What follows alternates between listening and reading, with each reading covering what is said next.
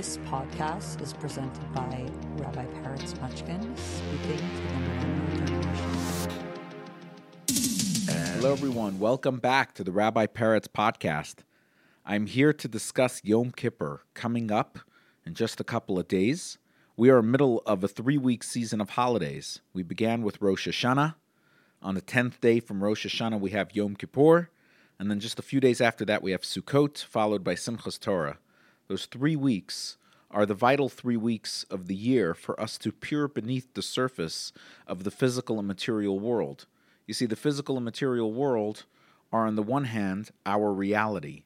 But what they conceal is the vast potential and the infinite power to individuality and to each element of existence.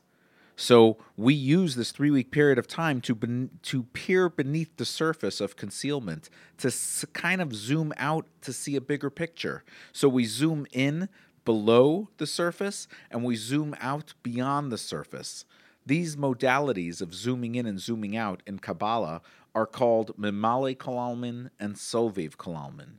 Mimale means to fill the world, which means that no matter how deep and zoom in you go into any physical or material part of the world, you will find a deeper level of energy that is concealed by it. Take example, any physical thing is being held together by, as we explained through science, through gravity, and this gravitational pull is what keeps matter in check. When you zoom out, however, you don't see the small things on Earth taking effect by material and gravitational pull. You see an unbelievable universe and cosmos all part of a grander, larger gravitational pull. That is called Sovev. Sovev means what surrounds and provides energy from the outside.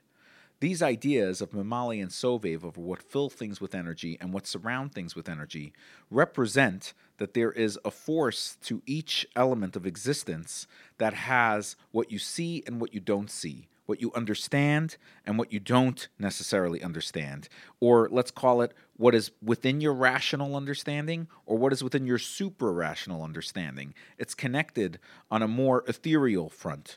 Yom Kippur is a day, the only day of the year, where we step back from the existence as rational/material, and we recede into the world of supra-rational and potential, into the infinite potential of everything that exists. You can call Yom Kippur the day where we finish birth, or a day where we extend the birthing process of our life. When you are born, a lot of the work of your own birth is not done by you or even your soul, your subconscious, your force. Yes, you already have that survival power, that connection from potential to reality. But ultimately, you are a product of the womb you were born in, and the energy that held you and formed you and created you, the partnership of the evolving spirit of the human being put into physical material form and held by your mother and brought into the world. This is the physical birth that you've experienced. But there is a part of you that needs to be birthed and brought into the world through your own doing, that needs to be brought in through your own maturity and your own sense of purpose and meaningful life and reality. And that is what we do on Yom Kippur. We spend a day thinking about birthing a deeper part of ourselves into the world. We have the part of ourselves that we see our body. We have the part of ourselves that is a little more removed, our consciousness. We have the part of ourselves that we try to work with, our subconscious. And when we go even beyond that, we have a soul, which would be described in this case beyond the subconscious as an energy that is constantly sending you inspiration to exist, to thrive, to survive, to be your individual self. That power, that yearning, that desire is what feeds our true pleasure and what feeds our true sense of individuality to grow into our fullest self. So there's this most incredible sense of power that is deeply within the soul that is there to inspire you.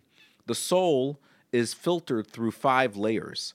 The first and most obvious layer is the body itself, or what we call the unexplainable elements of our physical nature. For example, the idea that we don't have synthetic blood is connected very nicely to the idea in the Torah that says, Ki hadam hu hanefesh, that the blood, the reason for its struggle with synthesis, is because there's a soul element to it, that the soul resides in the blood and is there in the body. Hence, in feminine energy, where we say that we're able to bring soul deeper into feminine reality, into creation, the blood will turn into milk in order to feed the child and in order to transfer the energy of soul into the next being. Hence, that deep connection and bonding with the skin-to-skin connection of bringing a child into this world. Whereas in our spiritual level of soul, that would be the lowest, quote, level, or the lowest filter to see what soul is. The highest filter of soul is called Yechida. Yechida means oneness. And the idea is that there is a layer of self that remains one no matter what happens to us in our life.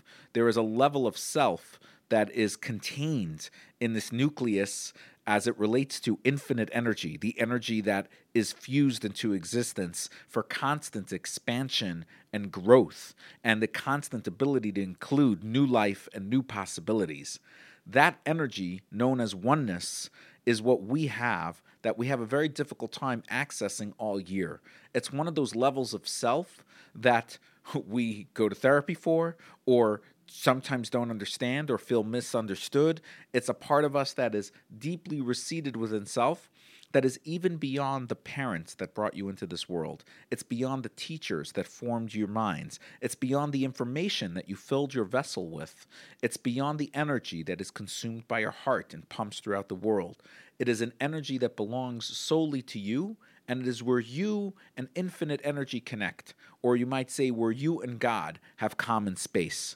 This element of Yechida only comes out once a year on Yom Kippur.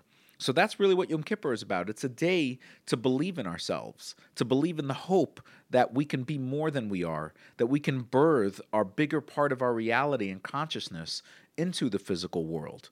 This Yom Kippur, take a moment to just simply think about what you're able to bring into reality. What is the new vibes that you're able to live with and bring into your world? And let the Yechida permeate the whole reality that you live in.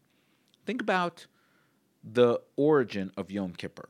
So although this concept of Yom Kippur always existed, because something that remains true in one day was true in the past and will be true in the future. So this idea that you have a part of yourself that is unviolated by the world, unformed by others, and is uniquely yourself, and its function is there for you to draw into the world and birth a deeper sense of individuality. So although Yom Kippur was always in existence, the day the holiday became created was a day of compassion. The day of compassion was when the Jewish people were struggling after Egypt to see a monotheistic, ethereal, unseen, unphysical God. Shedding anthropomorphic layers is really difficult. When we start learning about life, we learn based on our touch, based on our feel and sense of smell and hearing. We use all of our physical senses to understand our reality. But there is a deeper reality that is unaffected by these physical things. It's that level of Yechida within every element of the world, a sense of energy that is independent of these external realities. So when the Jewish people left Egypt, a society built on God being Pharaoh and about a hierarchy of slaves remain slaves.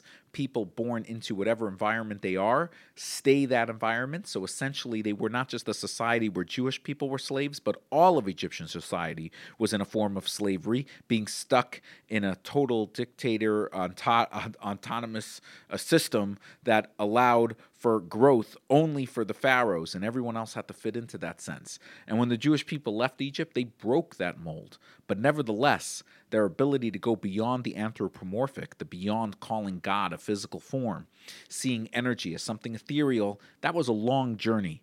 And the journey really began with Yom Kippur. Yom Kippur was the day where divine compassion was revealed. Moses speaks about it in the form of, what is compassion? Is compassion kindness? Is compassion discipline to not cast judgment? What ultimately is compassion, Moses asks. And what is revealed to Moses and what is given to our people and what we hold on to all these years on Yom Kippur is that compassion is when we're able to recognize that beyond what the circumstance seems to be, there is a deeper circumstance. And that deeper circumstance is in need of the ability to see it for more than what it's going through. To give compassion means to not say, I'm giving kindness because I want to be kind. Compassion is reading the situation and recognizing that there's always going to be parts of this scenario that are beyond me. And because they're beyond me, just like there's a part of myself that is beyond my troubles and beyond even my day-to-day self. And when you reach to that place, a place beyond self, beyond material reality, and you reach to a place of ultimate potential, you reach to a place of ultimate infinite energy that people are able to constantly go beyond themselves, repair even the most challenging of scenarios, you get to a place of deep hope. And within hope is the yearning and the desire for sustainable pleasure, for sustainable connection, for sustainable individual self that is there as an asset to the rest of creation. So this is what Yom Kippur became. Yom Kippur became a day where we're able to really harness the sense of oneness, the sense of being that otherwise sometimes remains elusive. But when we bring it in on Yom Kippur, it brings us energy and feeds us for the whole entire year ahead. So when it comes to Yom Kippur, let's not think of it as a day where we don't eat and maybe don't wear physical clothing, or a day that we absolve ourselves from the regular workday. Think of it the other way around. It's a day where we try to identify ourselves independent of these external realities. It's a day where we try to connect to our infinite energy within us that existed before we were born into this material form. And it's something that every year on Yom Kippur we birth a little more of ourselves into a deeper reality. And each year we have this incredible opportunity through compassion, through seeing things larger than what they are, to challenge ourselves to have more hope than we've had the year before, to believe even deeper in our ability to grow and maximize our potential on earth. Wishing you an amazingly meaningful Yom Kippur, a day to really experience yourself in a higher level than you've ever experienced yourself before. I would love for you to join me in Venice Beach. If you're around, please send me a message for our holiday service. Otherwise, I look forward to continuing the conversation of these 3 weeks of holidays so that we take this time and we store up incredible energy for the year ahead. And Moses took the staff of God. And Moses took the staff of God. God said to Moses, grip that staff in your hand. God said to Moses, grip that staff in your hand.